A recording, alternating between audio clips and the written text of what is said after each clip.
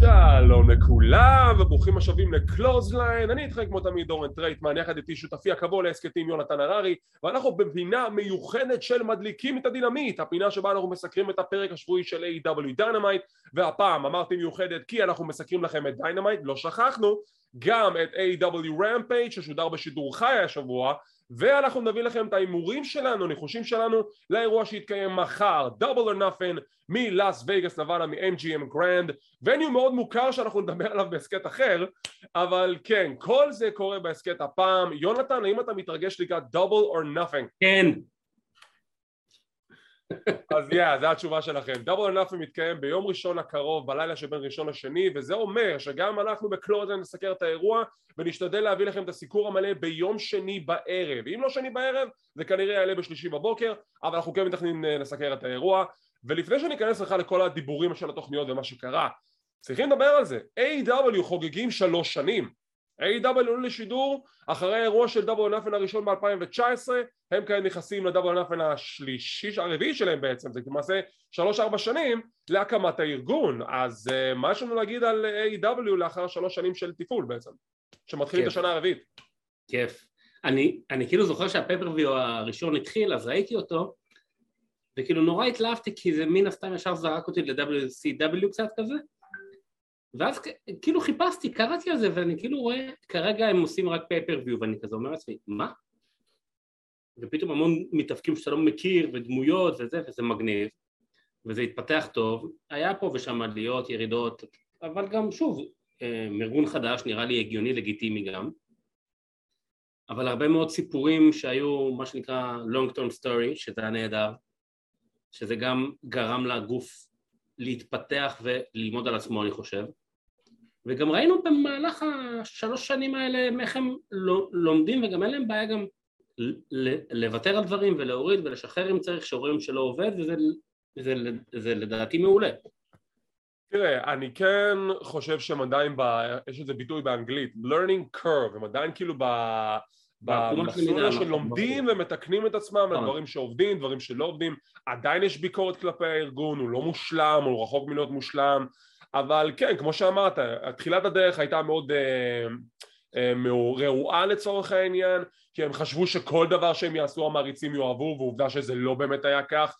דוגמה מאוד בולטת, הופעת הבכורה של The Dark Order שנפלה על הפנים, ומשם הם למדו והתפתחו, וכמובן מישהו צריך לקחת את המושכות, וטוני כאן לקח לה את המושכות באיזושהי נקודה בתהליך, ואמר, טוב חבר'ה, זה החברה שלי בסופו של דבר, אני רוצה לנהל את העסק, אני רוצה לדעת איך היא מתפקדת, ואני אקבל את האינפוט שלכם, את האינפוט, אבל אני לא, בסופו של דבר אני קובע, ורואים שמה שהוא קבע עשה יותר סדר בארגון.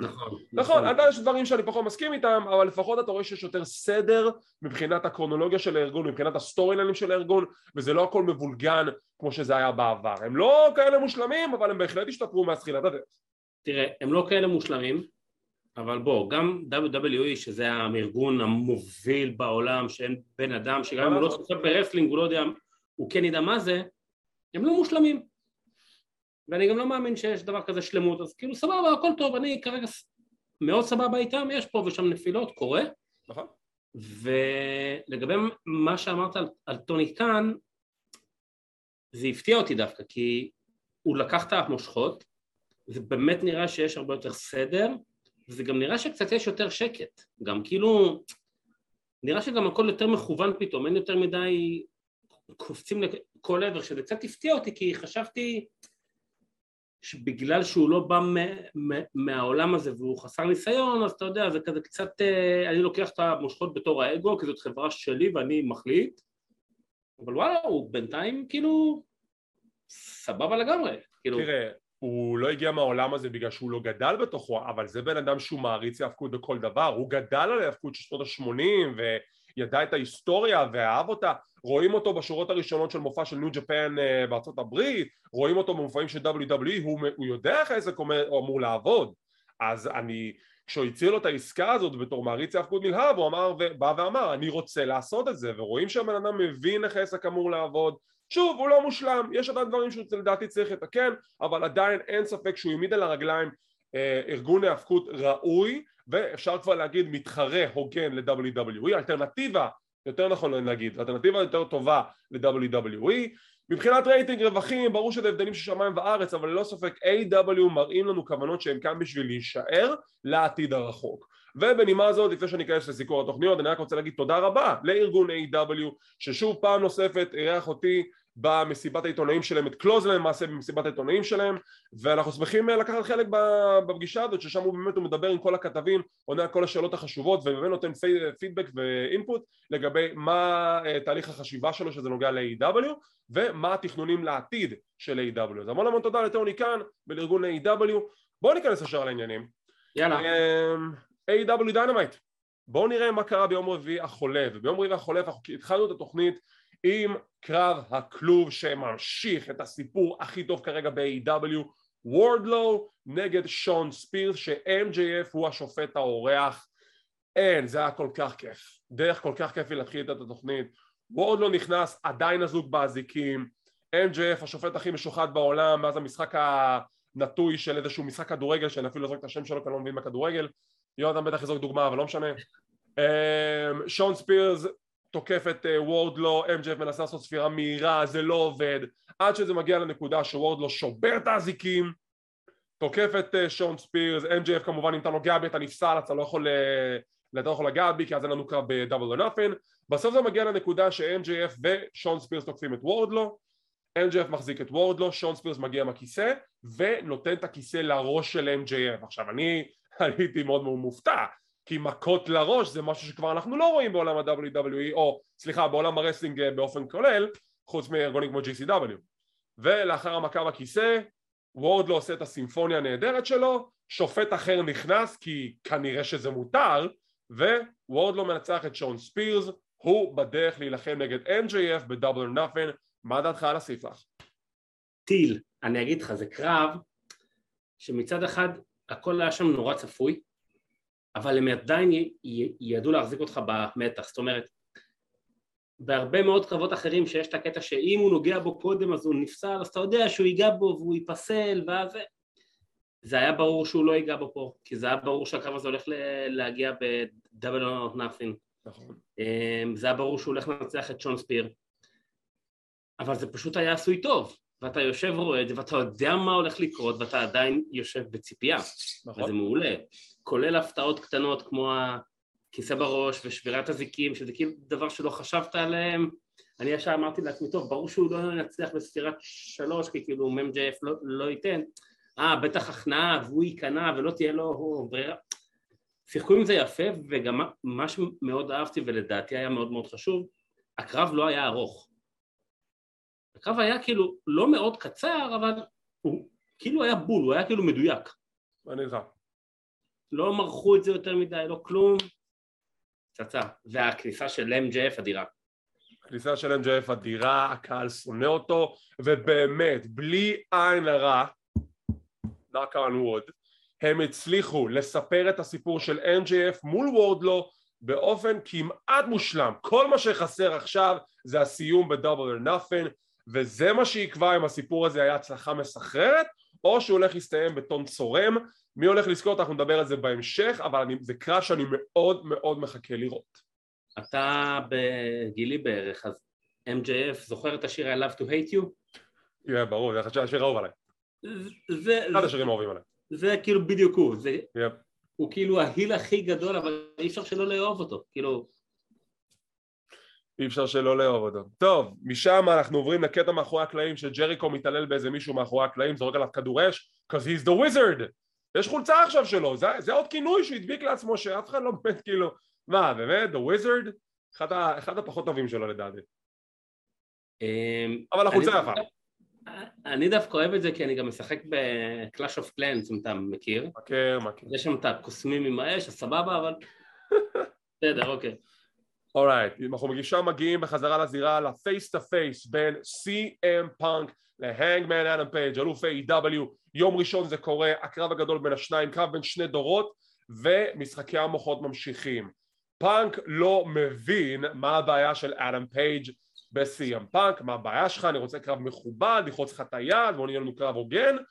הנגמן אדם פייג' אומר, תקשיב, אני יודע מה אתה מנסה לעשות, אתה מנסה להרוס את כל מה שאני בניתי, ואני לא אתן לך לעשות את זה, ביום ראשון אני חייב לעצור אותך, ואני כל כך נהניתי מהטוויסט הזה בסיפור, כי שוב, זה בדיוק הנקודה שמדברים עליה בהרבה פורומים, בהרבה צ'אטים, בהרבה תגובות במדיה החברתית, על כך ששוב, למה CM פאנק מתחרה על אליפות העולם? למה הוא מנסה לגנוב את הספוטלייט מהצעירים? הבחור שבא ואמר, אני כאן לעזור לצעירים, למה אתה בקרב אליפות עולם מנסה לגנוב את אור הזרקורים מאחד מהכוכבים שהכי צריכים את זה כרגע? זה סיפור גדול, וככה זה נבנה לדעתי ממה שאני רואה, ממה שמתפתח בשבועות האחרונים, וזה מגיע לנקודה שפאנק מתגרש שוב בהנגמן אדם פייג', תלחץ לי את היד, הוא דוחף אותו, פאנק מחייך, פאנק ניצח במלחמה הפסיכולוגית. הכל זה מוביל ליום ראשון הקרוב. מה דעתך על הסגמנט? זה היה סגמנט נהדר, כי בדיוק כמו שאמרת, הוא מדבר על זה, אני פה 3 שנים ונתתי ובניתי ומסיתי, וזה בדיוק כמו שגם הרבה אנשים מסביב אומרים, הם אוהבים את האלה של WWE, נותנים להם כסף וזה, והם כאילו לקחו את התלונות האלה ובעצם הכניסו את זה לתוך הסגמנט, ובנו את זה על זה, וזה מעולה, כי גם רואים איך פאנק לא מפסיק להגיד לו, it's only business, it's nothing personal, זה לא אישי, וכאילו פייג' כאילו קצת לא מבין את זה, יוצא מדעתו קצת, כאילו, וזה מעולה, זה ממש ממש טוב, טוב, אנחנו נשמור את זה לזה עם מורים. ברור, אנחנו נשמור את זה עם מורים, אבל זה נבנה ממש ממש טוב. זה נבנה ממש ממש טוב, מה שרציתי להגיד זה קשור פשוט למימורים, אבל בסדר, נשאיר את זה לאחר כך. אוקיי, נשאיר את זה לאחר כך. רק אני אסיים ואני אגיד, דיברת על זה שזה WWE נגד AEW, זה לא בדיוק, כי פאנק שונא WWE.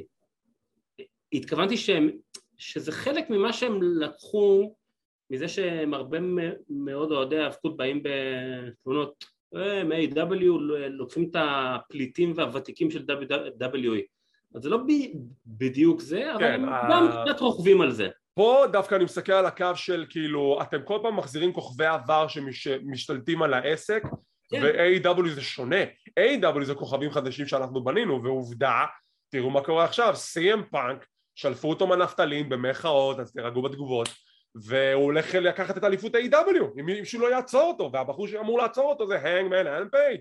אז אנחנו לא נשאיר את זה להימורים, אני אגיד עכשיו שלדעתי פשוט מה שיהיה בגלל הסיפור הזה, דעתי השתנתה עכשיו אחרי פשוט הפרק. אוקיי. פייג' מנצח, והוא גם לאחרונה גם קצת יותר מקבל את החיזוק בתור אלוף טוב, שהם היו עליו המון ביקורות, זה בכלל ייתן לו את הפאוור שהוא צריך, ואז אירוע אחר כך או משהו יהיה איזה קרב חוזר, ושם פאנק ייקח. אז אני אשמור את הדעה שלי לסוף, אבל טוב לדעת שזה הכיוון שלך, זה כיוון מעניין, אני חייב לדעת שאני חולק עליו, ואנחנו נדבר על זה בהמשך. משם פרומו קצר לגבי קרב אליפות TBS בין ג'ייד קרגיל לאנה ג'יי. עכשיו, זה קרב שנבנה די משום מקום, שאנה התערבה באחד מהקרבות של ג'ייד, ואני חייב להגיד לך, אני לא רואה את אנה ג'יי מנצחת ביום ראשון, כאילו אם אני כבר נכנס לזה עכשיו, כי היא כבר ניצחה אותה בעבר, ואני לא מקבל את הווייב שכאילו היא תהיה זאת שתעצור את הרצף. אז אוקיי. אני אגיד לך ככה, לא רק שהקרב הופיע בבנייה משום מקום, אנה ג'יי גם די נעלמה לאחרונה. עם טאי קונטי פחות מתאבקת, אבל כל הזמן רואים אותה כי נחנקנו עם סמי גווארה כבר, וזה נשמור על התוכנית הבאה. אנה ג'יי פשוט נעלמה. היא כאילו מאוד פעילה בדיגיטל, בסושיאל והכל, אבל היא בקושי מתאבקת כבר. ואני ממשיך להגיד שקרגיל לדעתי צריך לעשות לה את הגולדברג של האנשים, ותנו לה לרוץ קדימה. אני מת עליה, אני בכל קרב שלה, אני יותר ויותר מתאהב בה, אני מת עליה. תראה, כשזה נוגע לאנה ג'יי, היא נמצאת במשבצת של כל המסדר האפל שפשוט נעלם, אתה לא רואה אותם באיזושהי תמונה מרכזית, אתה לא רואה שעושים איתם משהו רציני. כן, לאנה ג'יי וטנקוט היו צוות, עכשיו אתה יודע, טייקונטי עם סמי גווארה, ואנה ג'יי פשוט נעלמה, אז אני שמח שהיא בתמונה פה, אבל זה לא מרגיש לי שהיא הולכת לזכות, ואם כן, אני לא חושב שזו החלטה נכונה. אני לא חושב שזו החלטה נכונה, ואני חושב שזה יהיה גם מאוד, זה גם מאוד תמוה, גם אני חושב שזה יותר קרב בשביל רייטינג, ולחזק את קרגיל עוד קצת, כי אנה ג'יי פשוט מאוד מוכרת. תראה, כאילו, גם ככה, אם יש לכם אליפות, היא צריכה להיות מוגנת בפייפריוויו, אם זה לא היה מוגן מכל ה-18,000 קרבות שעכשיו הופיעו בפייפריוויו, אז מה זה אומר לגבי האליפות? היא הייתה חייבת להיות מוגנת בקרב באירוע הזה. אז עדיף לעשות מישהי שגם מוכרת, ושגם הקהל אוהב, אנחנו נדבר על זה בהמשך. משם הקרב זוגות בין פרייבט פארטי נגד הצוות של אדי קינגסטון וג'ון מוקסלי, שכבר לא התאפקו כצוות הרבה מאוד זמן, מספר חודשים. קרב כיפי, קרב טוב, פרייבט פארטי לא נרמסו לחלוטין על ידי מוקסלי וקינגסטון. יש לנו את ג'ריקו וויליאם ריגל בשולחן הפרשנים, זה נורא משעשע. לאחר הקרב, ביג שמאז, כולם רבים אחד עם השני, ג'ריקו אפרישיישן סוסייטי עם LAX ו-BCC, בריאן דניאלסון נכנס לזירה לריב עם ג'ריקו, ג'ריקו בועט לו ברגל והוא מוכר את הפציעה שלו. האם באמת יש לו פציעה רצינית או שזה סך הכל מחירה לקראת המיין איבנט שיקרה להם ביום ראשון הקרוב? מה דעתך על הקרב ועל הסגמנט ועל הכסח לאחר מכן? קרב כיפי, הכסח שלאחר מכן נהניתי ממנו כי זה משהו שהוא כבר נהפך להיות די קבוע ב-AEW. יש קרבות ספציפיים שאתה יודע שהם הולכים להסתיים בבלגן. בדרך כלל זה הקרב האחרון של כל פרק, ועוד קרבות שיש שם פיודים חמים. אבל אחלה, אני מחכה לזה. אני רק לא כך מבין, הם רצו להציע להם קרב באצטדיון, כמו שהיה בעבר פעמיים. נכון. זה היה נהדר. והוא אמר לו, עזוב אותי מכל הקשקושים האלה, אנחנו עושים את זה בזירה, הכל כלול. אז כאילו, הכל כלול, כאילו טורקיה. אז מה ההבדל תכלס? שזה לא ספורטס אנטרטיימנט, זה ההבדל. הבנתי, אוקיי. זה הקטע. מה שהם רוצים זה ספורטס אנטרטיימנט, מה שהם רוצים זה ויילנס, זה הדגש, אבל כמו הבלאד ספורט הזה, כזה משהו. כן, בדיוק, וכמו שכבר ציינו בעבר זה אותו דבר, זה כאילו אין בזה, זה בטח אותו דבר. חוץ בלי העריכה וידאואית של... זה פשוט יהיה מלא פחים, כיסאות, שולחנות, ורק לא יהיה בטח ניאונים.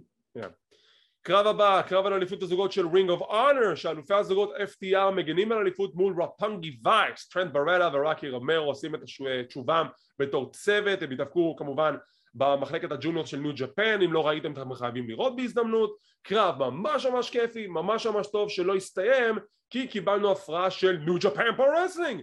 ג'ף קאב ו-The Great Okan מ-The United Empire, The Faction בניו ג'פן, תחת הנהגתו של וויל אוספריי, נכנסים לזירה, מכסחים את כולם, והם מצהירים כוונות, אנחנו רוצים את אליפות הזוגות של Ring of Honor.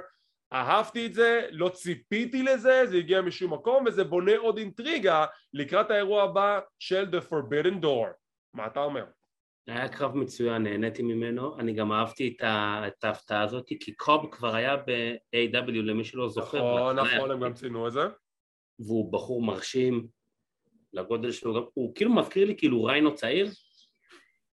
לא בדיוק, אבל ריינו לא יכול לעשות מונסון כמו שג'ף קאב עושה, אבל בסדר. כן, אבל בלוק שלו כאילו קצת מזכיר, זה היה טוב. אני גם סימסתי לך משהו שאני רוצה לציין עוד פעם. הבריסקוס, כן. לא ממצמצים. הם נורא מלחיצים שניהם. גדול. צמד מדהים, באמת, הם צמד, אין לי מה להגיד עליהם, הם באמת מדהימים, אבל הם מלחיצים אותי קצת. הכי לא אוף טופק, אבל יאללה, נזרום איתך. בריסקוס ופרומו נורא מפחידים שהם פשוט לא ממצמצים. למה אתם לא ממצמצים שתהיו בריאים? אז אני מאוד נהניתי מהרונן הזה. אני חושב שזה הולך להיות קרב מאוד מהנה בין ג'ף קאב אוקן ול-FTR, אם במידה זה הכיוון שנקבל לקראת Forbidden Door, אבל יש לנו עוד זמן, עדיין יש דאבל נאפן, נעבור את האירוע הזה, נדבר על האירוע אחריו. אורייט, משם הפרומו של ההרדי בויז שילחמו נגד היאם בקס בקרב אליט או דליט. עכשיו, למי שלא בקיא בהיסטוריה, זו לא פעם ראשונה שהיאם בקס נלחמו נגד ההרדיז, כבר מתאפקו באחד מארגוני האינדיז, היה להם כמה קרבות בארגון רינג אוף אונר, אז הם שוב חוזרים למלחמה ביניהם שכביכול הצופה החדש לא יצא לו לראות, אבל אני בתור מי שכבר ראה את הסיפור נהנה מזה לראות את זה עוד פעם, אבל נורא אהבתי את הדברים הנוספים שהוסיפו כשנדבר על זה בהמשך המהדורה הזאת. אבל אני מאוד נהנה מהיריבות ביניהם ומחכה לראות את הקרב ביניהם ביום ראשון הקרוב כשנדבר עליו בהמשך.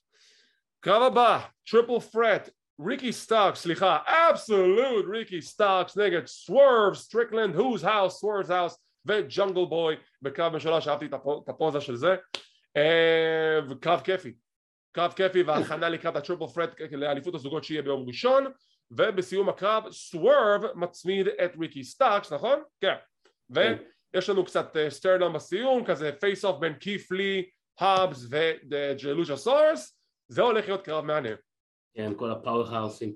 תגיד, אני אולי מתבלבל, אבל הקרב לא היה אמור להיות על החגורה של ה-FTR? אני יכולתי להישבע שהם אמרו את זה, אבל מסתבר שלא. אני הייתי בטוח שזה מה שנאמר פרק לפני. אני גם חשבתי ככה, אבל כנראה שמסתבר שלא. או שפשוט שינו את זה בדקה ה-90, אבל אני חשבתי שזה על החגורה, אבל זה לא היה.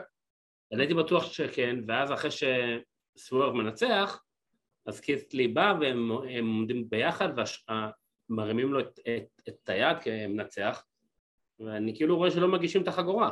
לא, זה לא היה בסוף. אני חשבתי שכן, אבל לא. אוקיי, אבל כן, קרב טוב. קרב טוב.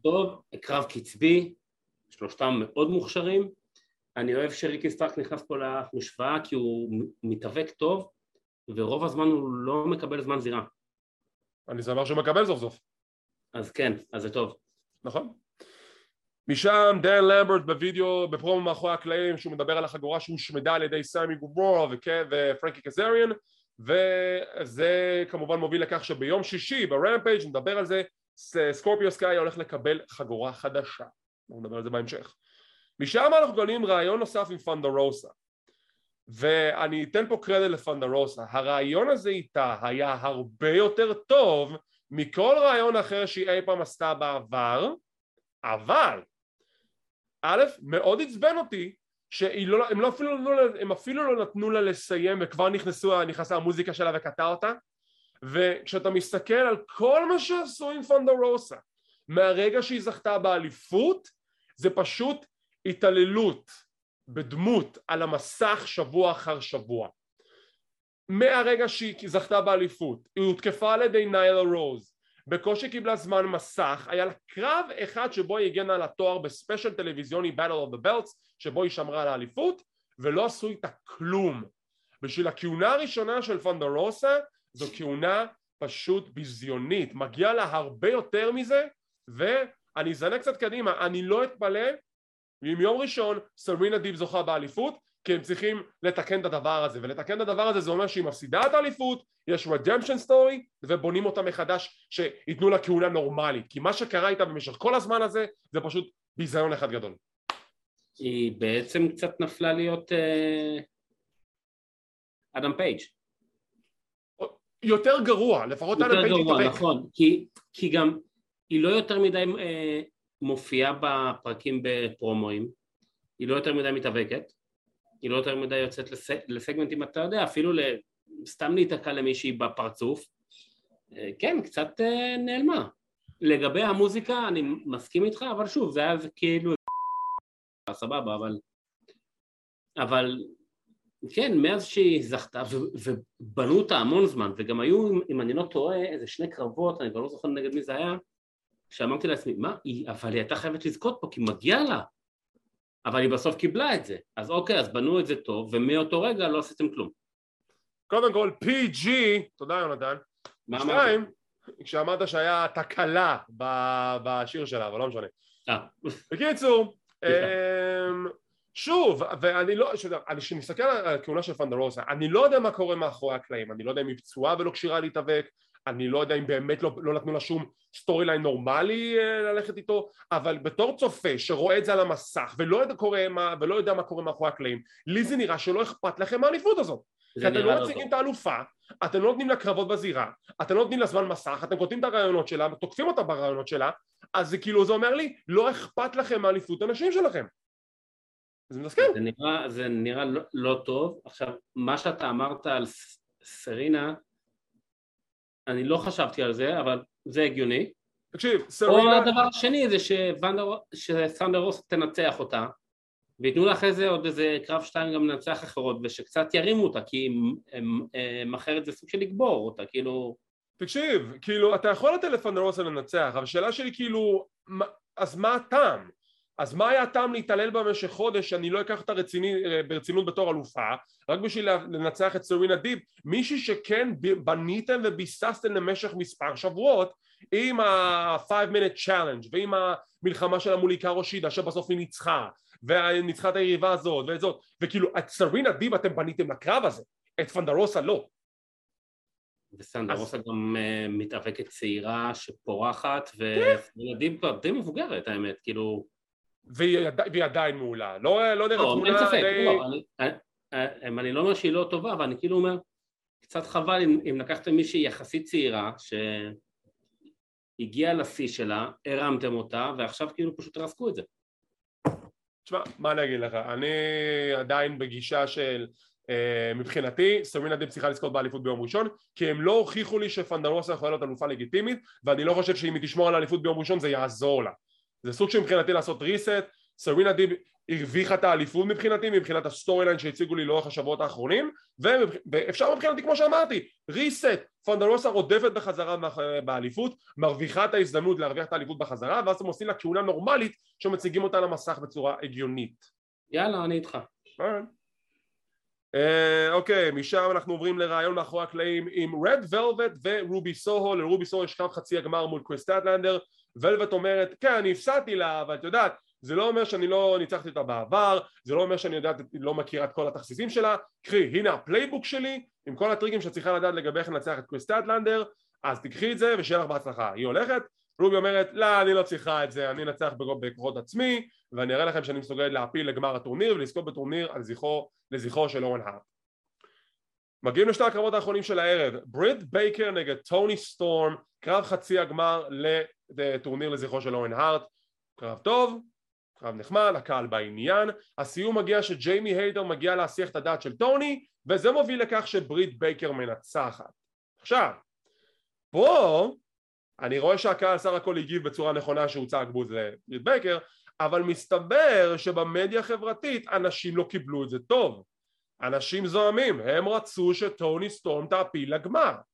עכשיו השאלה שאני שואל אותך היא, האם זו הייתה החלטה נכונה לתת לבריט בייקר להעפיל לגמר, או לתת לטוני לנצח?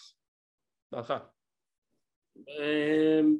אני גם קצת התבאסתי, כי בריט בייקר כבר הייתה עכשיו אלופה הרי, כיהנה תקופה די יפה. טוני סטורם החזירו אותה בתור הפתעה. אני לא חושב שמגיע לבריט בייקר להגיע לגמר או גם לזכות בו.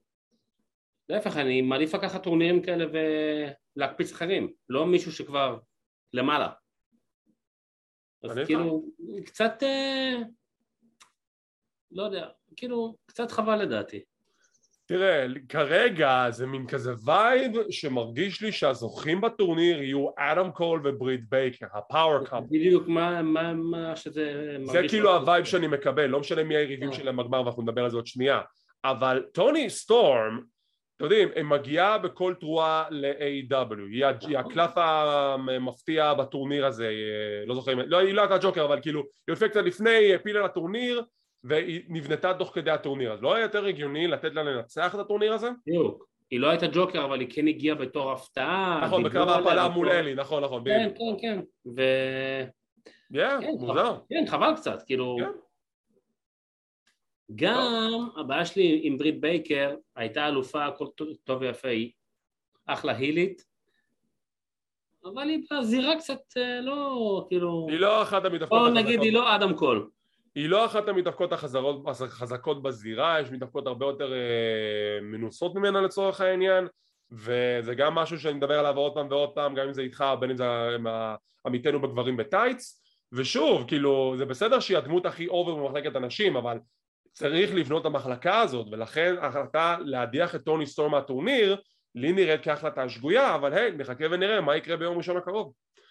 וזה מוביל אותנו לקרב השני, חצי הגמר השני יותר נכון של הגברים, סמואו ג'ו נגד קייל אוריילי, קרב מאוד צפוי לגבי זהות הזוכה, אבל איזה קרב, וואו, איזה קרב, כן. איזה כסח. אז זהו,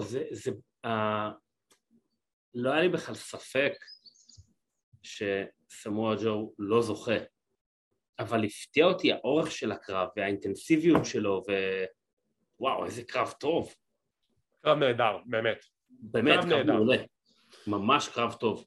תשמע, תמיד היה את הסיכוי הקלוש שאולי קייל אוריילי נצח, והיינו מקבלים את קייל אוריילי נגד אדם קול, שזה תמיד היה קרב, זה דווקא עולה קרב מאוד מעניין, אבל אתה ידעת שזה הולך לכיוון... שאתה היית מאוד מופתע אם זה היה... אני הייתי מאוד מופתע אם קייל אוריילי המנצח, אבל אין לי שום בעיה עם סמואל ג'ו, סמואל ג'ו נגד אדם קול זה קרב שנקבל פעם ראשונה אי פעם, הם מעולם לא נלחמו אחד נגד השני, היה קצת טיזים ב-NXT שבסוף לא קיבלנו, אז זה הולך להיות גמר מאוד מעניין, ששוב, שזה הגמר שלנו.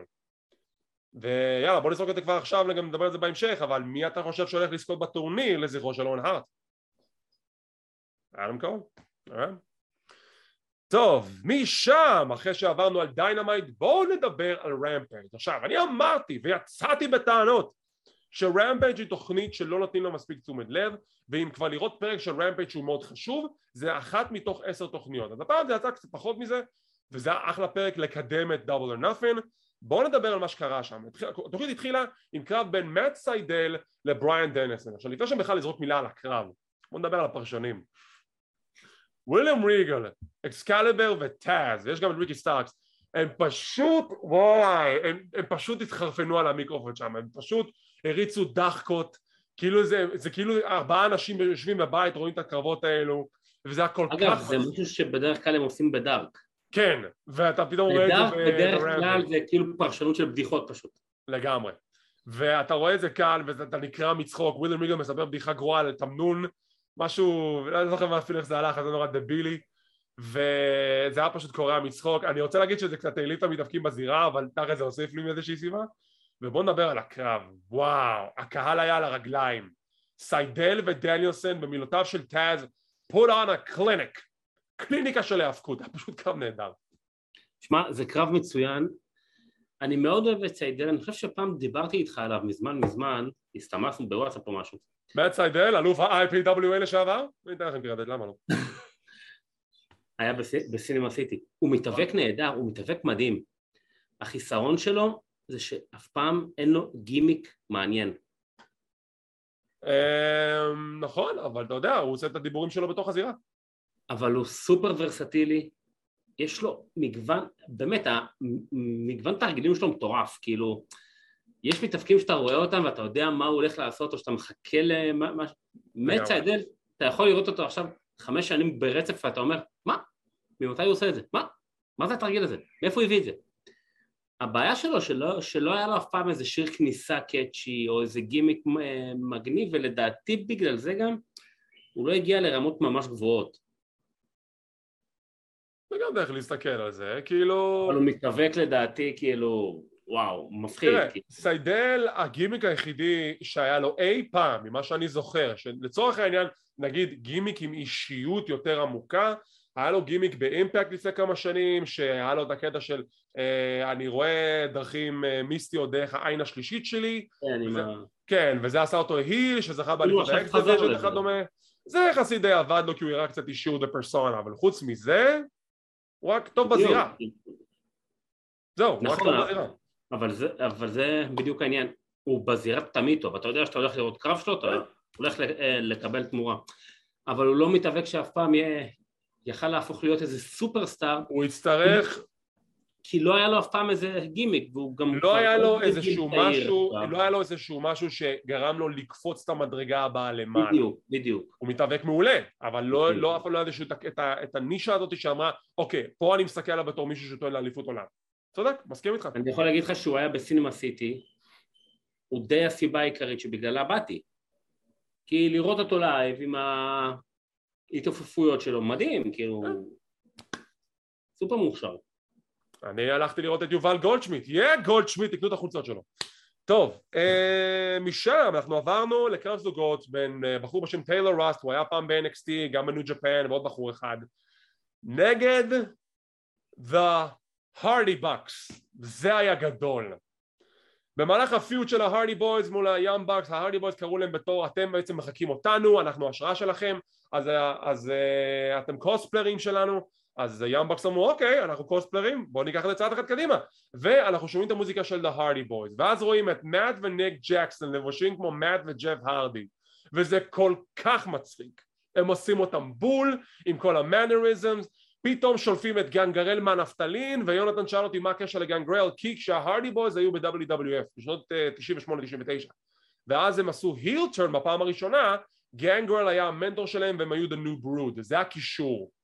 גנגרל מגיע, ואז ברנדלן קטלר לובש את כל השטויות של ג'ף הרדי, וזה קורע מצחוק, ריקי סאקס לא יכול להתאפק, והוא פשוט מתפקע מצחוק על השולחן הפרשנים, והקרב כל כך מצחיק, הוא כל כך טוב, הם עושים את ההרדיס כמעט טוב כמו The Hardys, עד שבסוף הם מנצחים את הקרב, עם סיום הקרב תוקפים את גנגרל, הרדי בויז באים להציל אותו, ברנדלן קטלר חוטף את כל הפינישרים של ההרדיז, וזה הבנייה האחרונה שלנו לקראת קרב הזוגות ביום ראשון, אבל וואי, בשביל זה היה שווה לראות את רמפאג' ולסקר את זה, אוקיי? בשביל זה. זה היה זהב, המנגינה של הרדיז מתנגנת, הם נכנסים שניהם, ואני כאילו אומר, הרדיז, אוקיי, עכשיו, מאט נראה לי מאופר כמוהו, אבל אני כאילו אומר, אוקיי, רגע, משהו מוזר לי קצת שמה, ואז מתמקדים בהם, אני קולט שזה בכלל לא הם, והמניירות שלהם, תנועות גוף, שפת, כאילו הכל, זה פשוט היה אחד לאחד, הם נכנסים לזירה עם מה... זה היה, אני פשוט בכיתי מצחוק. אחד לאחד, נהדר, ממש טוב. את הבדיחה איך קוראים לו, מאט ג'קסון עומד על החבל העליון, עושה את ואז כזה הוא יורד לפינה השנייה, זה היה גדול, פשוט גדול. אין, זה באמת היה אחד מהספוטים היותר משעשעים שראיתי מזה הרבה זמן שזה נוגע להרדיס באמת, לחשוב על דבר כזה, זה באמת, זה פלוס מבחינתי. טוב, משם אנחנו עוברים לקרב כיפי מאוד של... רגע, שנייה, בוא נעשה את זה... אוקיי, סליחה, אחרי זה, דרבי אלן מאתגר את קייל אוריילי לקרב בדאבל אור נאפן בגלל שמה שקרה ביום רביעי, שעבר לפני שבועיים, סטינג נפצע. אז הוא מאשים את קייל אוריילי בפציעה כי הוא תקף אותו ושבר לו את הרגל כביכול, והוא מאתגר את קייל אוריילי לקרב, וזה רשמי, קייל אוריילי ילחם נגד דרבי אלן בדאבל אור נאפן, נדבר על זה בהמשך. משם, הקרב הבא, דנטה מרטין נגד מקס קאסל מדי אקליימד, ויש להם עכשיו, אם לא ידעתם, יש להם עכשיו פאקשן עם The Gun Club, או שנקרא להם The Boys, אני לא יכול להגיד את המילה הזאת ביחד כי זה די PG, אבל זה נורא מצחיק שהם קוראים להם ככה, וכל הקהל מגיב, והם כזה, לא, אל תקרא לנו ככה, כשבילי גן, אבא שלכם, לובש חולצה עם השם הזה, אוקיי? תשמע, זה שילוב מוזר נורא. כן, זה נורא משעשע, נורא מצחיק, קרב מאוד כיפי בין דנטה מרטין למקס, ובסוף דנטה מרטין מנצח. דעתך? מקס בעוד ראפ נהדר בכניסה, כרגיל כבר. לא יודע איך הוא עושה את זה, כאילו באמת הוא כל פעם כאילו ממציא את עצמו מחדש. האפקשן הזה הוא שילוב סופר מוזר. באמת. סופר מוזר אבל זה עובד. כן, כאילו זה שני... זה קצת כאילו איזה שני ניו יורקרים מגניבים כאלה עם השני... טקסנים. לא יודע להגיד טקסנים, הילי ביליז, רדניקים, מה שלא תרצה, טוב זה בעצם הכל כזה. כן. שילוב מוזר, לא מבין עדיין לאן זה הולך, אבל סבבה, כאילו אחלה קרב, מגניב, כיפי. אני בעד, אני כאילו, כל עוד נותן להם זמן מסך ונותן להם משהו שגורם להם לבלוט יותר בארגון הזה, אני בעד, בגלל זה לפעמים פאקשנס עובדים. אגב, מילה על דנטה מרטין, קודם כל אח שלו מסכן, חסר מזל. כן, הוא עבר, מי שלא לא יודע, הוא עבר תאונת דרכים, הוא בסדר, אבל תהליך ההחלמה שלו ייקח משהו כמו 9 חודשים. זה אחרי שהוא חזר, אחרי שהוא לא התאבק שנה. בדיוק, פשוט. אבל דנטה מרטין, שמע, הוא מתאבק מדהים. דנטה מרטין, יש בכל דור מתאבק שהוא מאוד היי פלייר ווירטואוזי, ופשוט לא מהעולם הזה. דנטה מרטין הוא פשוט הדור הבא. הוא הבן אדם הבא ברשימה הזאת. אני כאילו רואה, הוא חסר לו קצת קריזמה, שוב, הוא בונה את זה. הוא פשוט מתאבק, כאילו, וואו, אימא'לה, מדהים. אנחנו מדברים על קריזמה, אנחנו מדברים על גימינג, אנחנו מדברים על אישיות, אבל לפעמים כשאתה כזה טוב בזירה, אתה לא צריך את זה. המהלכים שלך מדברים בעד עצמך. נכון, אבל נגיד אחד... תן לו מנג'ר, הוא יהיה בסדר, שאל לו את החיבור עם ליאור ראש, זה עבד, עד שליאור ראש עזר. זהו, אז זה מה שאני בא להגיד, אחד כמו דנטה מרטין, אתה לא יכול להגיד, לדעתי לפחות, לקדם אותו לפיודים יותר מרכזיים, אולי מליפויות וכו', כי הוא לא יכול לצאת פרומואים, אין לו איזה גימיק, אולי אם באמת תשים לו איזה מנג'ר טוב. צריך מאופפיס, ללא ספק, הוא צריך מישהו שיהיה מאופפיס שלו, ולמי יצמדו אותו? למייציידל, שלא יודע כמעט לדבר. נכון, כי שוב, התכנון היה ליאור ראש, אבל לצערנו ולצערו הוא עזב את החברה בגלל מה שקרה מאחורי הקלעים עם סוול וכדומה, ועכשיו הוא סוג של כזה ללא כיוון, אז בואו נראה אם בסוף יעשו איתו משהו וימצאו לו מאופפיס שמתאים לו, כי הוא צריך מאופפיס הבחור הזה. אני מאוד מקווה שימצאו לו משהו, כי הוא באמת נכס. יש לנו פרומו של אדם קול וסמואה ג'ו לקראת הקרב שלהם ביום ראשון הקרוב. משם אנחנו עוברים לפרומו בתוך הזירה של דן למברט, סקורפיו סקאי ואית'ן פייג'. כמו שאמרתי, השמידו את החגורת האליפות TNT, הוא מקבל עיצוב חדש, מהדורה חדשה, חגורה חדשה, שבעיצוב פר אקסלנס בצבעים של הלוס אנג'לס לייקר, סגול וזהב. איזה יפה, באמת, חגורה מאוד מאוד יפה, מאוד יפה. עכשיו השאלה היא זה כאילו כמה כסף אתם עכשיו הולכים להוציא לחגורות שאתם כל שנייה וחצי משנים את העיצוב בהתאם למתאבק שמחזיק אותה, כי גם למירו היה חגורה בירוק לבן כי צבעי בולגריה, ואז היה צבעים של דרבי וזה, כל פעם משנים את זה. אז כאילו השאלה שלי מה יקרה עכשיו שסקורפיו יפסיד את האליפות, אם זה עכשיו יהפוך להיות צבעים של לא יודע מה, בוסטון סלטיקס או משהו כזה.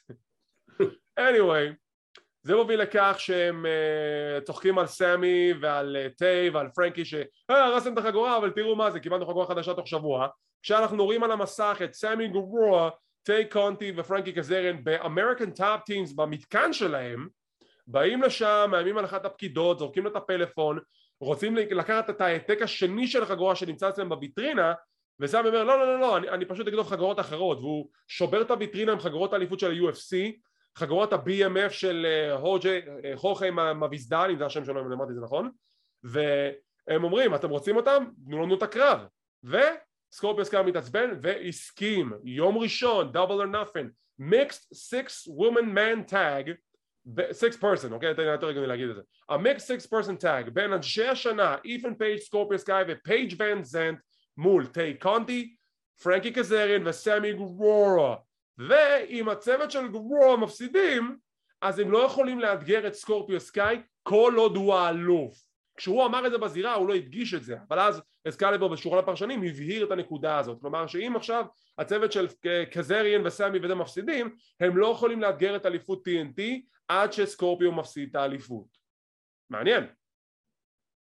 כן, אבל לא נעים לי להגיד, אם אתם רוצים לדעת איך לקחת מתאבק ופשוט לדחוף אותו בגרון כל כך עמוק שימאס ממנו, עשיתם לי את זה עם סמי גברה. כן. גברה. די נהניתי ממנו בהתחלה, אחלה, אבל באמת כאילו, לא יודע, לא יכול לראות אותו יותר. נכון, כי אתה יודע, גם אני חושב שכל ה-backlash שנוצר בגלל המערכת היחסים שיש לו עכשיו עם טיי קונטי, ששוב, אני לא יודע מה קרה שם, הם כבר יצאו במדיה החברתית ואמרו את הדברים שלהם, אני לא בוחר צד בסיפור, אבל זה השפיע על אנשים, וזה יצר לו ולטיי קונטי תדמית שלילית, וכשזה נוגע לקטע של איך הוא זכה באליפות פעם אחרונה, בהיל טרן, הקהל שנא את זה, חשבו שהם יאהבו את זה, וסוג של התגלגל. אז אולי באמת זו דרך טובה מאוד, במידה ומפסידים, להוציא אותם מתמונת האליפות, כדי שלא יהיו כבר תקועים לנו בגרון לצורך העניין, אבל אין, נחכה ונראה. כן. ופרנקי קזריאן, שמע, אני אוהב לראות אותו מתאבק, הוא בפרק האחרון של אימפקט נתן אחלה קרב. של אימפקט? הוא היה שם? כן. מגניב, לא ידעתי. אין לי ספק גם שהוא ייתן קרב טוב ביום ראשון, כאילו, לא מתאבק, כאילו, בכיף. אני זוכר שהוא היה לפני כמה חודשים באימפקט, לא ידעתי שהוא עכשיו היה באימפקט, מגניב. כן. אתם רואים, גם אני רוצה לראות את הכל, אני בן אדם אחד, יש עוד 6 סיקורים אחרי זה לעלות. טוב, משם, אנחנו מגיעים למיין איבנט, מרק הנרי מעיין את רובי סוהו ואת קריס סטטלנדר, שתיים רוצות את המקום בגמר של טורניר לזכרו של אוהן הארט. It's time for the main event! רובי סוהו נגד קריס סטטלנדר בחצי הגמר השני בטורניר לזכרו של אוהן הארט, זה ארוך מדי להגיד.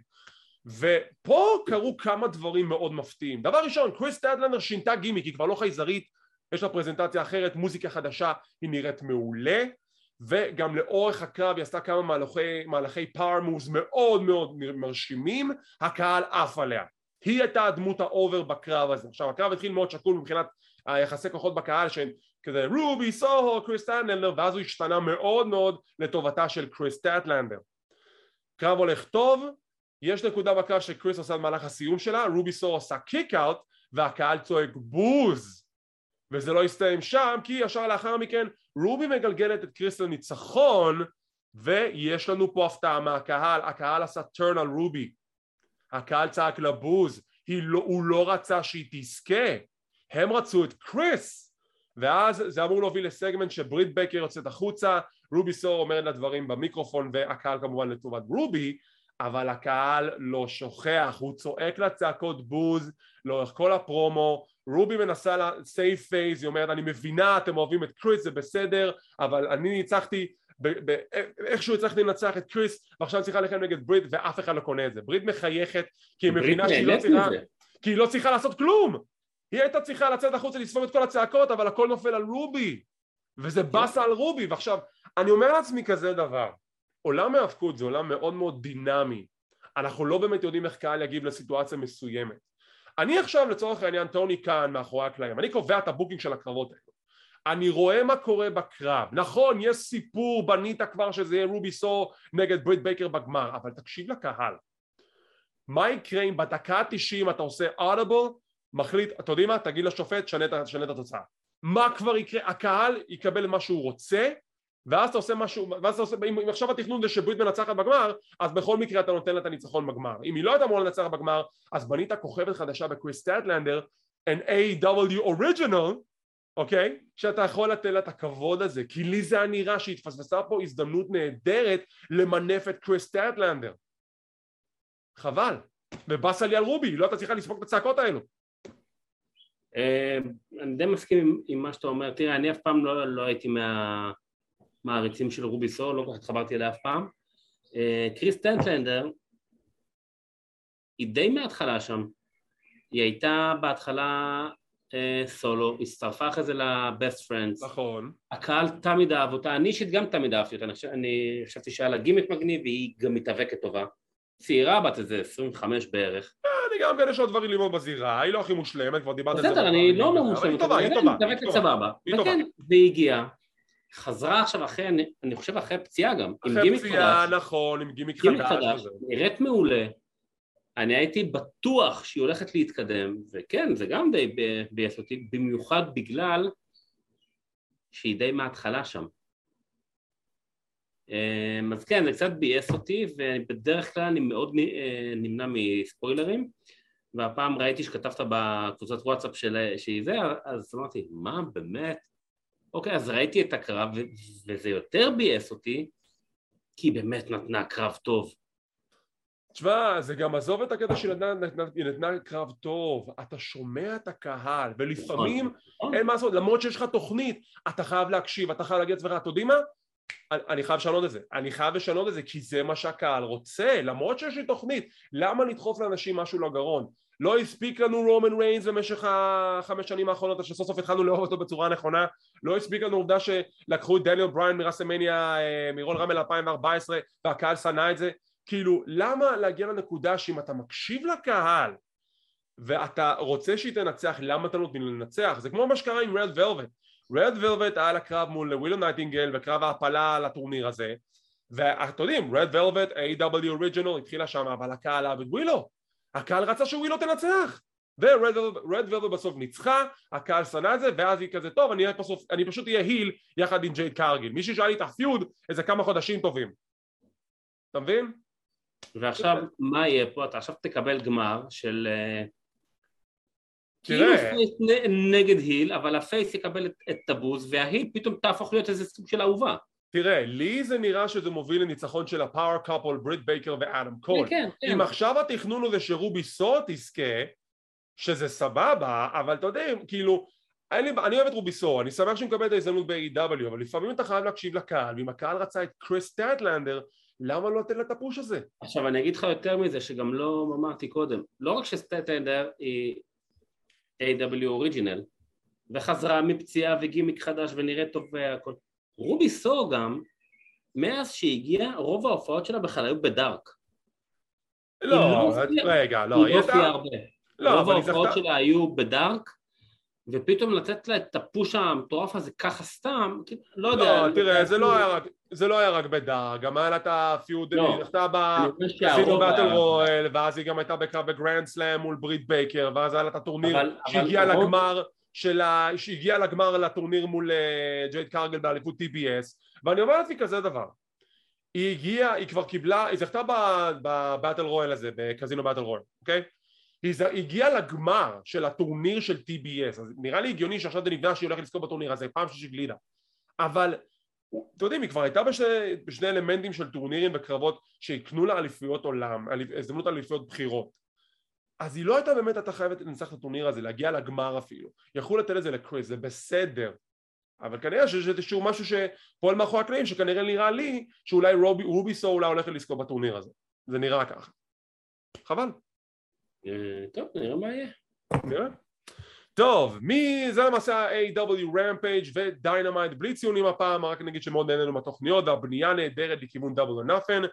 בואו נדבר על זה, Double or Nothing, יום ראשון, 13 קרבות, תהיו בריאים, ואנחנו נתחיל לדבר על כולם. בואו נתחיל מהביין, הפרי-שואו, קרב זוגות בין טוני ניס והמנהל שלו, סמארט מרק סטרלינג, עורך הדין, מול הצוות הכי דינמי שאי פעם היה בעולם ההפקות, יותר מ-The Mega Powers, יותר מ-The Legion of Doom, הוקהאוזן, עם הוק ודיינהאוזן.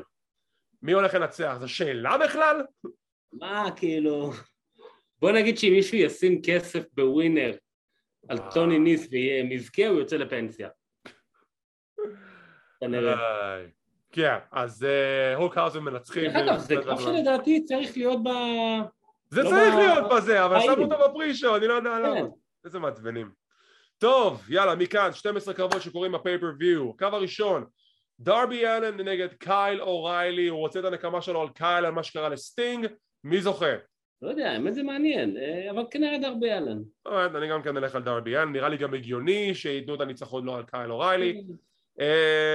בואו נעבור לגמר הטורניר. גמר הטורניר לזכרו של אורן הארט, קודם כל דיוויזיית הגברים, סמואה ג'ו מול אדם קול. אתה אמרת על אדם קול כי זה נראה הגיוני, אני מעדיף את סמואה ג'ו, אבל גם כאן נראה לי הגיוני שאדם קול יזכה. לסירוגין, קרב הגמר של אנשים, רוביסו מול ברית בייקר, בגלל מה שקרה עכשיו, נראה לי שרוביסו הולך לזכות. נראה לי גם, אני לא הייתי רוצה, אבל נראה לי גם. לא הייתי רוצה לא את זה ולא את זה, אבל בהתחשב בעובדות ובנסיבות, אני אלך על רוביסו. משם אנחנו עוברים ל-6 person match בין אנשי השנה ופייג' ון זנט מול סמי גורורו, טי קונטי ופרנקי קזריאן. עם הצוות של סמי מפסיד, הם לא יכולים לאתגר את סקורפיו סקאי על אליפות TNT. מי זוכה בקרב הזה? אנשי השנה. אנשי השנה, אני גם כן איתך, כי הגיע הזמן להיפטר מסמי וטי מתמונת ה-TNT. די, מספיק. יש לנו עוד 6-man tag בין The House of Black ל-Death Triangle. מי הולך לזכות? המשולש. אני גם, כי לדעתי אחרי הקרבות הקודמים ש-The House of Black ניצחו, הגיע הזמן של Death Triangle לנצח ולסיים את המלחמה הזאת. משם יש לנו את ה-Triple Threat Match על אליפות הזוגות של AEW בין The Jurassic Express שמגנים על האליפות מול House of Glory, אני חושב שזה השם המדויק של Swerve וקית לי, House of Glory, כי זה Swerve's House ו-Baskin is Glory, House of Glory, נראה לי שזה השם. ונגד טים טאז, פאוורהאוס האבס ואבסולוט ריקי סטארקס. מי יזכה בקרב? אני אלך על סוורב ועל כית לי. כן?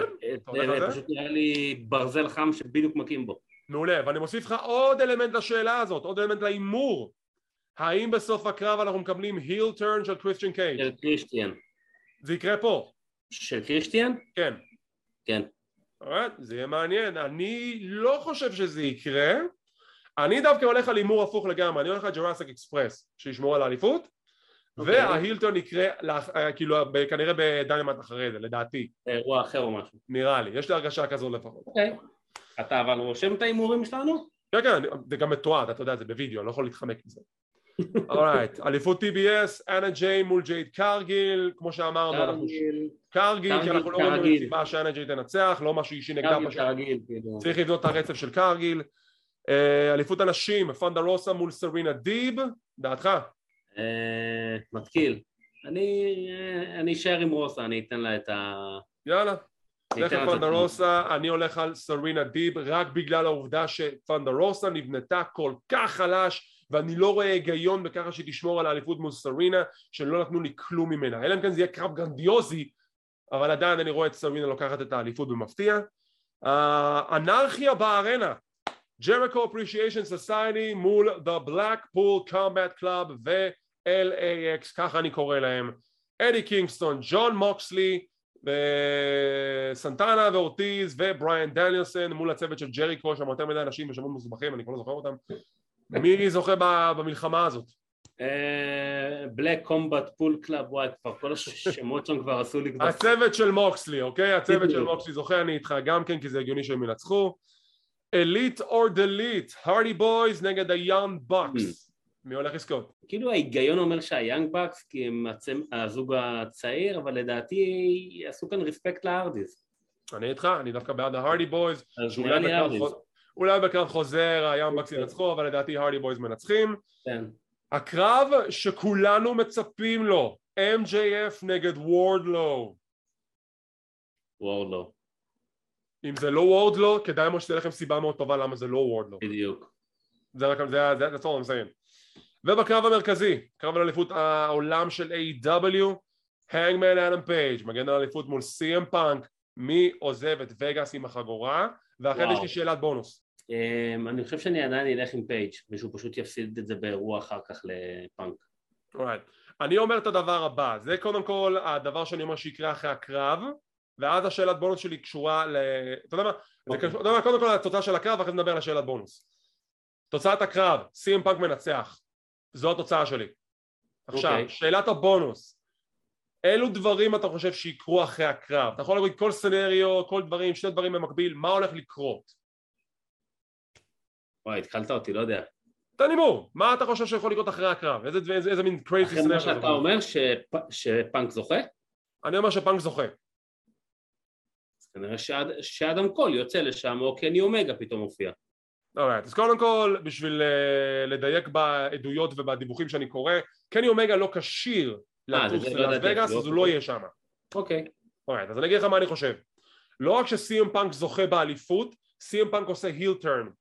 CM פאנק הולך לעשות היל טרן על הנגמן אדם פייג', אני לא רואה את פייג' עושה את ההיל טרן, ואחרי שהוא היל טרן, עושה אותם את הנאום שמאוד מאוד דומה למה שעשה ברינג אוף אונר, שהוא נחש ולא סומכים על נחש, נאום קלאסי, נשלח את זה אם אתה לא ראית אותו, ובסיום...